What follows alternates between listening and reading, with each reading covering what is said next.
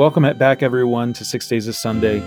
Thanks for joining me. Quick apology. I realized when I went to finish recording this week's podcast that for whatever reason, last week's never published, so I've gone ahead and put that out.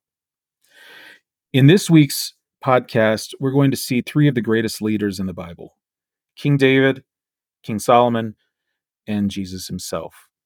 In all three of those cases, we see people who are struggling in their roles as leaders, or at least acknowledging that their principal imperative is to serve people, to be a shepherd to that flock of people. Both David and Jesus used that metaphor, that their responsibility in seeing the people hurting, in seeing them clamor and seeing them lost, that they need to be the sheep or serving the flock as opposed to vice versa. So as we go through the readings this week, I would ask you to keep an eye out for the number of times that these great leaders identify that their role is one of service. That despite David being a king, he doesn't see that the people and the servants are there to serve him, but vice versa. That his guidance to Solomon is one of service. And that when Jesus sees people troubled, when he sees them in pain, that he's not demonstrating that he's put upon or frustrated that they have expectations of him, but he seeks ways to serve them further. Monday, January 29th, 2024. A reading from the second book of Samuel. An informant came to David with the report, "The children of Israel have transferred their loyalty to Absalom." At this, David said to all his servants, who were with him in Jerusalem, "Up, let us take flight, or none of us will escape from Absalom. Leave quickly, lest he hurry and overtake us, then visit disaster upon us and put the city to the sword." As David went up the Mount of Olives, he wept without ceasing. His head was covered, and he was walking barefoot. All those who were with him also had their heads covered, and were weeping as they went.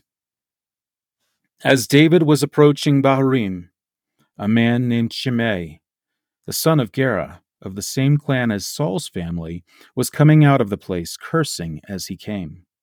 He threw stones at David and at all the king's officers, even though all the soldiers, including the royal guard, were on David's right and on his left. Shimei was saying as he cursed, "Away, away, you murderous and wicked man! The Lord has requited you for all the bloodshed in the family of Saul, in whose stead you became king, and the Lord has given over the kingdom to your son Absalom. And now you suffer ruin because you are a murderer." Abishai, son of Zeruiah, said to the king, "Why should this dead dog curse my lord the king? Let me go over, please, and lop off his head." But the king replied, "What business is it of mine or of yours, sons of Zeruiah, that he curses? Suppose the Lord has told him to curse David, who then will dare to say, 'Why are you doing this?'" Then the king said to Abishai and all his servants, "If my own son, who came forth from my loins, is seeking my life, how much more might this Benjaminite do so? Let him alone and let him curse, for the Lord has told him to. Perhaps the Lord will look upon my affliction and make it up to me with benefits for the curses he is uttering this day." David and his men continued on the road, while Shimei kept abreast of them on the hillside, all the while cursing and throwing stones and dirt as he went. The word of the Lord. A reading from the Gospel according to Mark. Jesus and his disciples came to the other side of the sea, to the territory of the Gerasenes, where he got out of the boat. At once a man from the tombs, who had an unclean spirit, met him. The man had been dwelling among the tombs, and no one could restrain him any longer, even with a chain. In fact, he had frequently been bound with shackles and chains, but the chains had been pulled apart by him and the shackles smashed, and no one was strong enough to subdue him. Night and day among the tombs and on the hillsides, he was always crying out and bruising himself with stones. Catching sight of Jesus from a distance, he ran up and prostrated himself before him, crying out in a loud voice, "What have you to do with me, Jesus, Son of the Most High God? I adjure you, by God, do not torment me." He had been saying to him, "Unclean spirit, come out of the man." He asked him, "What is your name?" He replied, "Legion is my name. There are many of us." And he pleaded earnestly with him not to drive them away from that territory. Now a large herd of swine was feeding there on the hillside, and they pleaded with him, "Send us into the swine, let us enter them." And he let them, and the unclean spirits came out and entered the swine. The herd of about 2,000 rushed down a steep bank into the sea, where they were drowned. The swineherds ran away and reported the incident in the town and throughout the countryside, and people came out to see what had happened. As they approached Jesus, they caught sight of the man who had been possessed by a legion, sitting there clothed and in his right mind, and they were seized with fear. Those who witnessed the incident explained to them what had happened to the possessed man and to the swine. Then they began to beg him to leave their district. As he was getting into the boat, the man who had been possessed pleaded to remain with him. But Jesus would not permit him, but told him instead, "Go home to your family and announce to them all that the Lord in his pity has done for you." Then the man went off and began to proclaim in the Decapolis what Jesus had done for him, and all were amazed. The Gospel of the Lord. Praise to you, Lord Jesus Christ. Before going further, a couple of notes on this one. It's worth noting there's an incredible parallel here because you basically have the seed of David in constant conflict with the region of Saul. So you see the reference to Shimei, the son of Gera, and that's the same Gera from which the name of the tribe, the Gerasenes, comes from in the story of the Gerasene demoniac. So, in the one hand, you have David and his close followers being accosted by Shimei, the son of Gera, and in the other hand, you have Jesus confronting the devil, confronting Legion in the region of the Gerasenes, and ultimately having the people of the Gerasenes sending Jesus away along with his followers. So in both cases, the followers of the line of David are being sent out and are being accosted by Gera and by his tribe thereafter. Tuesday, January 30th, 2024. Now, a brief note of context before we go into Tuesday's reading from the second book of Samuel, because we've seen a great deal of time pass between the reading from Monday in the second book of Samuel and from Tuesday. In that time, David has gone from fleeing from Jerusalem, and he's spent time hiding out in the desert plains, much like he did when he was hiding from Saul before he became king. And while there, he discovers that a lot of people are actually in support of him as king, and that perhaps Absalom's control over the people was grossly overstated. In fact, from the readings before Monday's reading, you would find that Absalom had somewhat engineered the ploy to make it seem as though all of Jerusalem, all of Israel was against David, when in fact they weren't. So David reassembles this army and says, "We're going to remarch on Jerusalem, take the city, but no one is to harm a hair on the head of Absalom." And he especially tells this to Joab, his immediate deputy. So now we see David has been successful. He's been routing Jerusalem. He has been taking back the city from the rebels, and Absalom is effectively in retreat at this point. A reading from the second book of Samuel. Absalom unexpectedly came against David's servants. He was mounted on a mule, and as the mule passed under the branches of a large terebinth, his hair caught fast in the tree. He hung between heaven and earth, while the mule he had been riding ran off. Someone saw this and reported to Joab that he had seen Absalom hanging from a terebinth, and taking 3 pikes in hand, he thrust for the heart of Absalom, still hanging from the tree alive. Now David was sitting between the 2 gates, and a lookout went up to the roof of the gate above the city wall, where he looked about and saw a man running all alone. The lookout shouted to inform the king, who said, "If he is alone, he has good news to report." The king said, "Step aside and remain in attendance here." So he stepped aside and remained there. When the Cushite messenger came in, he said, "Let my lord the king receive the good news that this day the Lord has taken your part, freeing you from the grasp of all who rebelled against you." But the king asked the Cushite, "Is young Absalom safe?" The Cushite replied, "May the enemies of my lord the king and all who rebel against you with evil intent be as that young man." The king was shaken and went up to the room over the city gate to weep.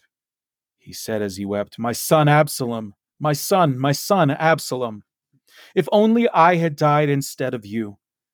Absalom, my son, my son."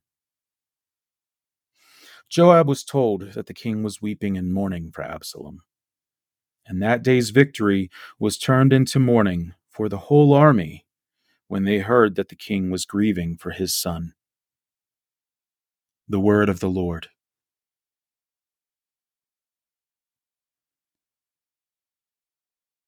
A reading from the Gospel according to Mark.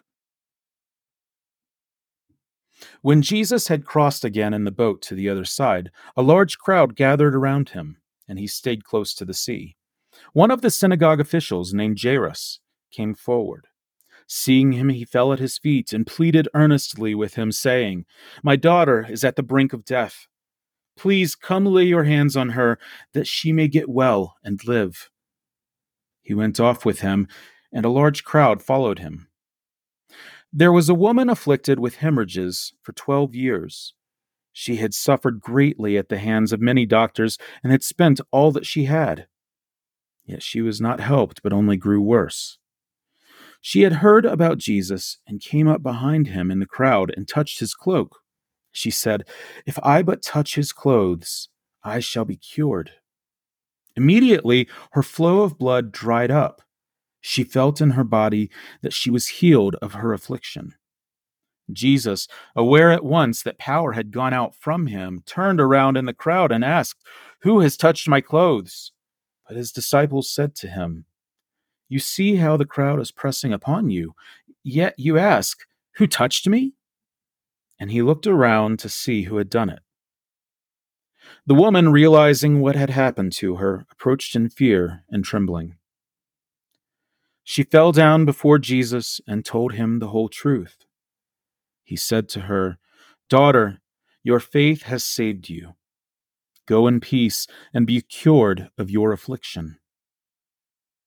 While he was still speaking, people from the synagogue official's house arrived and said, "Your daughter has died. Why trouble the teacher any longer?"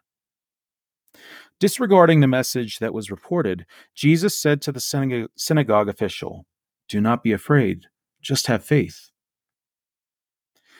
He did not allow anyone to accompany him inside except Peter, James, and John, the brother of James. When they arrived at the house of the synagogue official, he caught sight of a commotion, people weeping and wailing loudly. So he went in and said to them, "Why this commotion and weeping?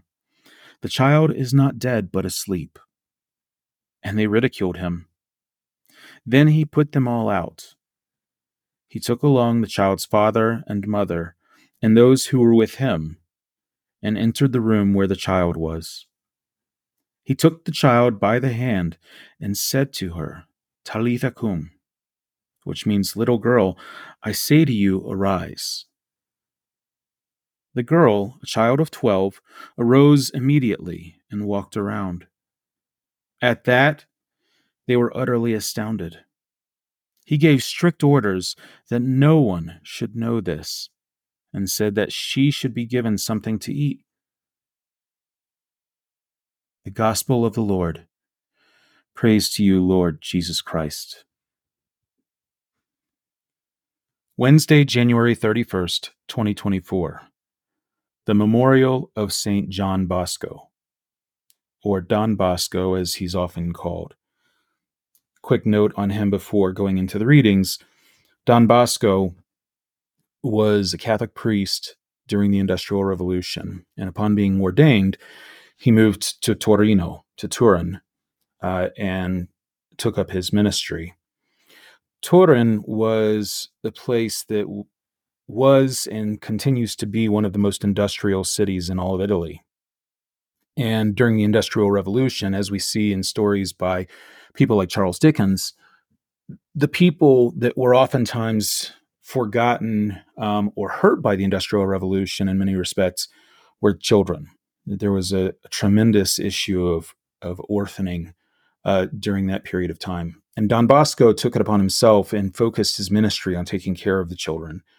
You can read numerous books on the miracles of Don Bosco, ranging from curing a young girl of her blindness to curing several boys of smallpox. But throughout, the theme really holds consistent that he saw his role as taking care of those who couldn't take care of themselves, and sought to, both within Torino and in surrounding areas like in Lanzo, to help those children who had been left behind by the Industrial Revolution. A reading from the second book of Samuel. King David said to Joab and the leaders of the army who were with him, "Tour all the tribes in Israel from Dan to Beersheba, and register the people, that I may know their number." Joab then reported to the king the number of people registered. In Israel, 800,000 men fit for military service. In Judah, 500,000. Afterward, however, David regretted having numbered the people and said to the Lord, "I have sinned grievously in what I have done. But now, Lord, forgive the guilt of your servant, for I have been very foolish." When David rose in the morning, the Lord had spoken to the prophet Gad, David's seer, saying, "Go and say to David, this is what the Lord says. I offer you 3 alternatives. Choose one of them, and I will inflict it on you." Gad then went to David to inform him. He asked, "Do you want a 3 years famine to come upon your land, or to flee from your enemy 3 months while he pursues you, or to have a 3 days pestilence in your land? Now consider and decide what I must reply to him who sent me." David answered Gad, "I am in very serious difficulty. Let us fall by the hand of God, for he is most merciful, but let me not fall by the hand of man." Thus David chose the pestilence. Now it was the time of the wheat harvest, when the plague broke out among the people. The Lord then sent a pestilence over Israel, from morning until the time appointed, and 70,000 of the people from Dan to Beersheba died. But when the angel stretched forth his hand toward Jerusalem to destroy it, the Lord regretted the calamity and said to the angel causing the destruction among the people, "Enough now, stay your hand." The angel of the Lord was then standing at the threshing floor of Araunah the Jebusite. When David saw the angel who was striking the people, he said to the Lord, "It is I who have sinned. It is I, the shepherd, who have done wrong. But these are sheep. What have they done? Punish me and my kindred."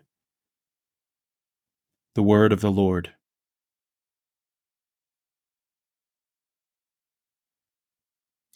A reading from the Gospel according to Mark.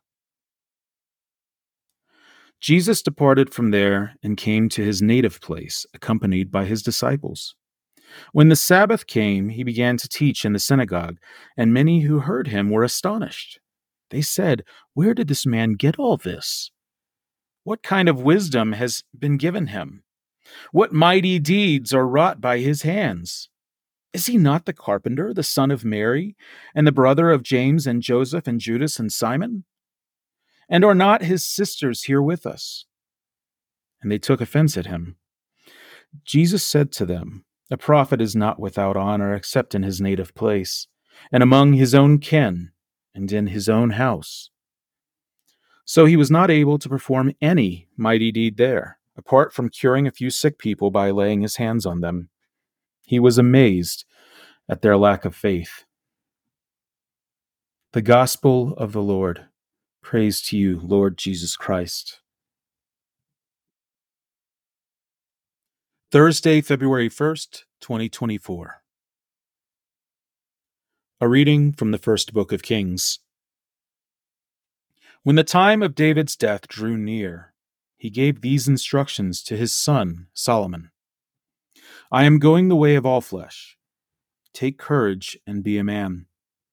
Keep the mandate of the Lord your God, following his ways and observing his statutes, commands, ordinances, and decrees as they are written in the law of Moses, that you may succeed in whatever you do, wherever you turn, and the Lord may fulfill the promise he made on my behalf when he said, 'If your sons so conduct themselves that they remain faithful to me with their whole heart and with their whole soul, you shall always have someone of your line on the throne of Israel.'" David rested with his ancestors and was buried in the city of David. The length of David's reign over Israel was 40 years. He reigned 7 years in Hebron and 33 years in Jerusalem. Solomon was seated on the throne of his father David, with his sovereignty firmly established. The word of the Lord.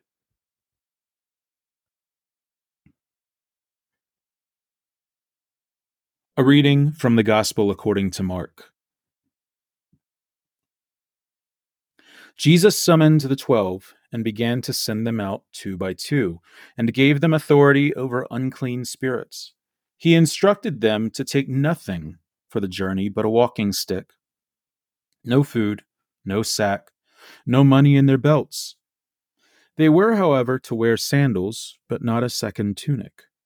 He said to them, "Wherever you enter a house, stay there until you leave from there. Whatever place does not welcome you or listen to you, leave there and shake the dust off your feet in testimony against them." So they went out and preached repentance.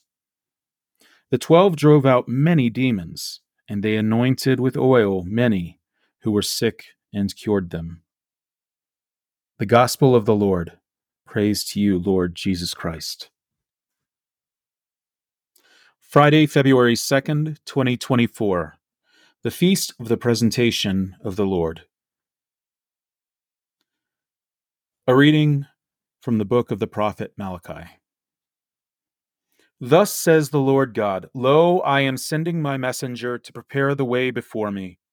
And suddenly there will come to the temple the Lord whom you seek, and the messenger of the covenant whom you desire. Yes, he is coming, says the Lord of hosts. But who will endure the day of his coming? And who can stand when he appears? For he is like the refiner's fire, or like the fuller's lye.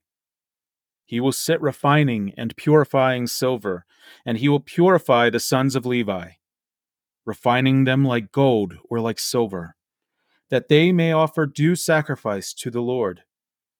Then the sacrifice of Judah and Jerusalem will please the Lord, as in the days of old, as in years gone by. The word of the Lord.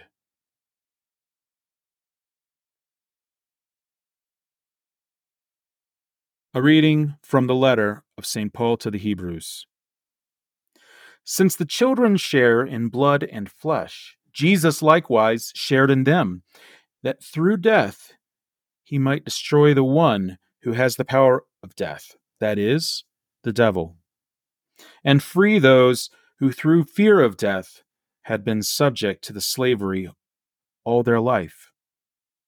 Surely he did not help angels, but rather the descendants of Abraham.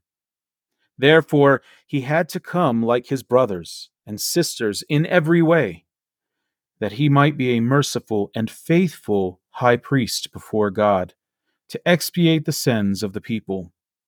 Because he himself was tested through what he suffered, he is able to help those who are being tested. The word of the Lord. A reading from the Gospel according to Luke. When the days were completed for their purification, according to the law of Moses, Mary and Joseph took Jesus up to Jerusalem to present him to the Lord, just as it is written in the law of the Lord. Every male that opens the womb shall be consecrated to the Lord, and to offer the sacrifice of a pair of turtle doves or 2 young pigeons, in accordance with the dictate in the law of the Lord. Now there was a man in Jerusalem whose name was Simeon. This man was righteous and devout, awaiting the consolation of Israel, and the Holy Spirit was upon him. It had been revealed to him by the Holy Spirit that he should not see death before he had seen the Christ of the Lord. He came in the Spirit into the temple, and when the parents brought in the child Jesus to perform the custom of the law in regard to him, he took him into his arms and blessed God, saying, "Now, Master, you may let your servant go in peace according to your word, for my eyes have seen your salvation, which you prepared in the sight of all the peoples, a light for revelation to the Gentiles and a glory for your people Israel." The child's father and mother were amazed at what was said about him, and Simeon blessed them and said to Mary his mother, "Behold, this child is destined for the fall and rise of many in Israel, and to be a sign that will be contradicted, and you yourself a sword will pierce, so that the thoughts of many hearts may be revealed. There was also a prophetess, Anna, the daughter of Phanuel, of the tribe of Asher. She was advanced in years, having lived 7 years with her husband after marriage, and then as a widow until she was 84. She never left the temple, but worshipped night and day with fasting and prayer. And coming forward at that very time, she gave thanks to God and spoke about the child to all who were awaiting the redemption of Jerusalem. When they had fulfilled all the prescriptions of the law of the Lord, they returned to Galilee, to their own town of Nazareth. The child grew and became strong, filled with wisdom, and the favor of God was upon him. The Gospel of the Lord. Praise to you, Lord Jesus Christ. Saturday, February 3rd, 2024. A reading from the first book of Kings. Solomon went to Gibeon to sacrifice there because that was the most renowned high place. Upon its altar, Solomon offered 1,000 burnt offerings. In Gibeon, the Lord appeared to Solomon in a dream at night. God said, "Ask something of me, and I will give it to you." Solomon answered, "You have shown great favor to your servant, my father David, because he behaved faithfully toward you, with justice and an upright heart. And you have continued this great favor toward him, even today, seating a son of his on his throne. O Lord my God, you have made me your servant, king, to succeed my father David. But I am a mere youth, not knowing at all how to act. I serve you in the midst of the people whom you have chosen, a people so vast that it cannot be numbered or counted. Give your servant, therefore, an understanding heart, to judge your people and to distinguish right from wrong. For who is able to govern this vast people of yours? The Lord was pleased that Solomon made this request. So God said to him, because you have asked for this, not for a long life for yourself, not for riches, not for the life of your enemies, but for an understanding so that you may know what is right, I do as you requested. I give you a heart so wise and understanding that there has never been anyone like you up to now, and after you, there will become no equal to you. In addition, I give you what you have not asked for, such as riches and glory, that among kings there is not your like. The word of the Lord. A reading from the Gospel according to Mark. The apostles gathered together with Jesus and reported all they had done and taught. He said to them, come away by yourselves to a deserted place and rest a while. People were coming and going in great numbers, and they had no opportunity even to eat. So they went off in the boat by themselves to a deserted place. People saw them leaving, and many came to know about it. They hastened there on foot from all the towns and arrived at the place before them. When Jesus disembarked and saw the vast crowd, his heart was moved with pity for them, for they were like sheep without a shepherd, and he began to teach them many things. The Gospel of the Lord. Praise to you, Lord Jesus Christ.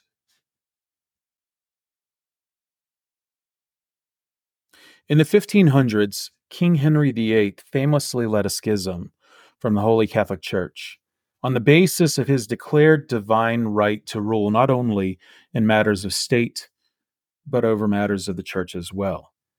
This idea of a divine right continued to expand in England until you see people like King James I imprisoning anyone that would challenge that right.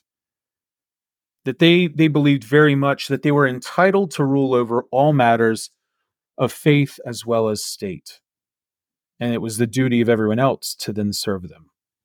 While the Glorious Revolution in England led to an end in that, we do see that divine right philosophy continue in places like France and really reaching its pinnacle with kings like Louis XIII and XIV, who not only believed that they had been blessed and had a divine right to rule, but in some respects believed themselves divine, in fact. Now, why am I giving this historical context of divine right of kings?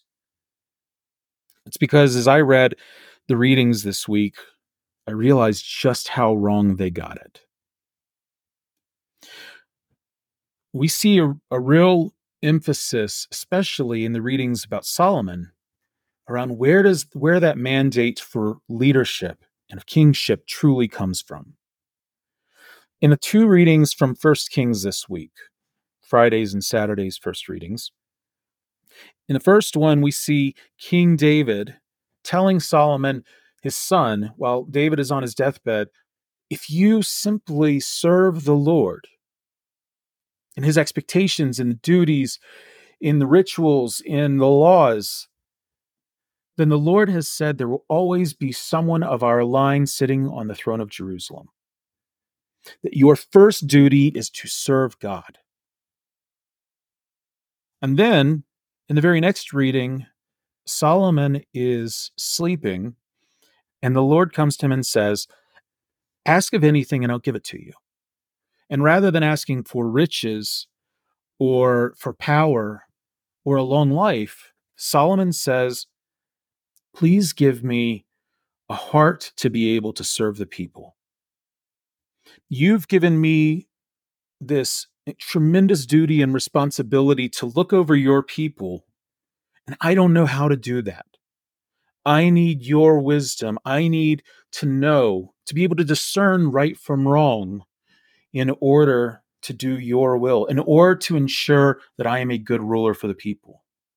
So in short, he's asked the Lord to help him serve the people.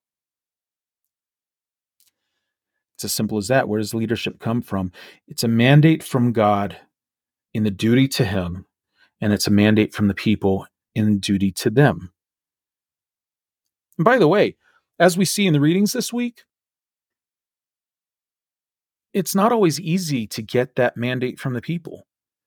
King David is fleeing from Jerusalem because he's been tricked into believing that all of the people of Israel are behind Absalom now. And he recognizes, I better get out of here with all of those who still care for me. But he finds that when he escapes to the desert, to the place where he's had so much experience running from Saul in his youth, that the people still want to follow him. But as he's fleeing, he goes to this one area, and Shimei, son of Gera of the clan of Saul, starts shouting curses and throwing dirt clods and stones at David and his people. And when one of David's close guards and advisors, Abishai, says to David, "Why don't I just go kill him?" David stops him and says, I don't have any rule over this guy. He may be doing God's will. If my own son is rising against me, why should I expect any different from this guy who clearly feels wronged by what I've done over the years? Leave him be. We don't have the authority to exert our will over him. In the New Testament, we see Jesus facing the same thing. First, in the case of the Gerasene demoniac, the part that we all remember, certainly what I remembered, was Jesus sending the demon's legion out of the man and into the herd of swine and running them off the cliffs or down the slopes and drowning into the water. For anyone that's seen that region of the Golan Heights and the Gerasene lands, it's largely 7,500-foot sheer cliffs. There may be some slopes that are a little bit easier, but I've always envisioned that those pigs didn't run into the sea. They probably fell from these cliffs. Taking that aside, the part that I had forgotten was that after he had done that, the people from the Gerasene lands, mostly Gentiles, mind you, pled with him to leave. And so he did. And he left someone behind to tell his story. He goes to his own home in Nazareth, his childhood home, and he's shunned by people who say, who is this person to believe that they have authority to teach? When I know who they were as a child, I know who his brothers were, his brothers are, I know his parents. What gives him this belief that he can teach us, or that has some great feats that he can demonstrate to us? And so Jesus leaves.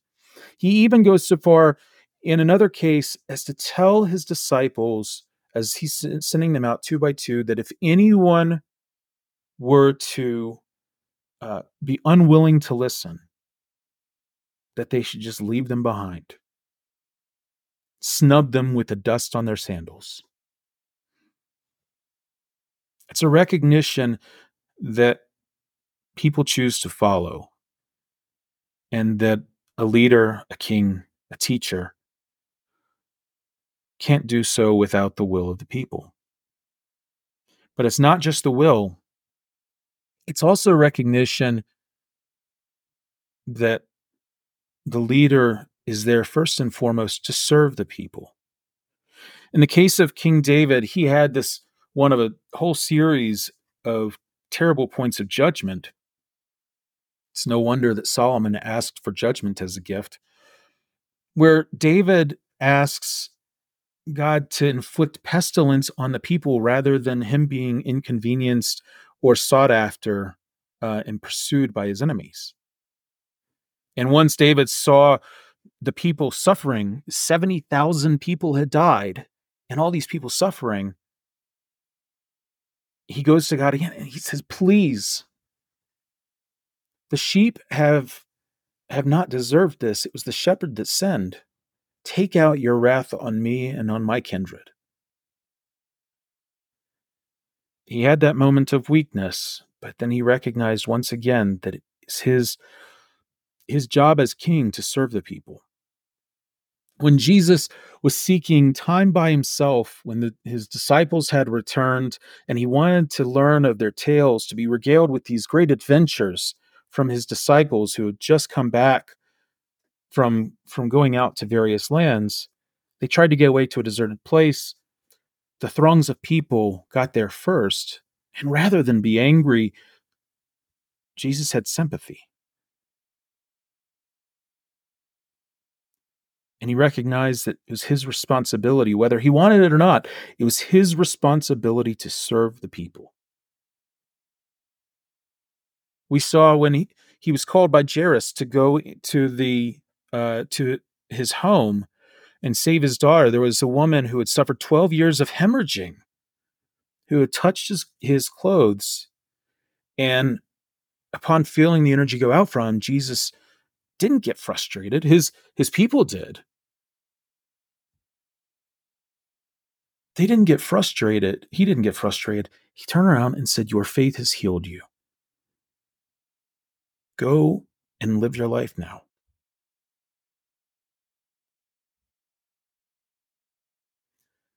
Leadership, kingship is about serving God, serving one another. Those that believed that their role as a king, as a leader, was a divine right, had it all wrong. It's not an entitlement or a right. It's a duty. And it's not something that's bound to the 1500s, 1600s, the 1700s. It remains relevant today. Our leaders today often lose track that their first responsibility is to serve those that they're leading. They're not being held up by the people that they're leading. They're there to hold the people up. So as we go into election cycles and whatever else, I know at least I'm going to be looking back to this and using it as a litmus test and saying, are the people in whom I'm placing faith, do they truly place their faith in God? Do they do their service to Him? And do they do their service to everyone else? It really reflects on the two commandments as Jesus offers them. The first commandment is to God. And the second is to love one another. I can only hope that whether it be in the office, in the family, in politics, or in the church, that those who have taken their charge from us, who are set to be our leaders, recognize those duties of service, just as Jesus did, just as David did, just as Solomon placed at the very center of his life. Thanks be to God.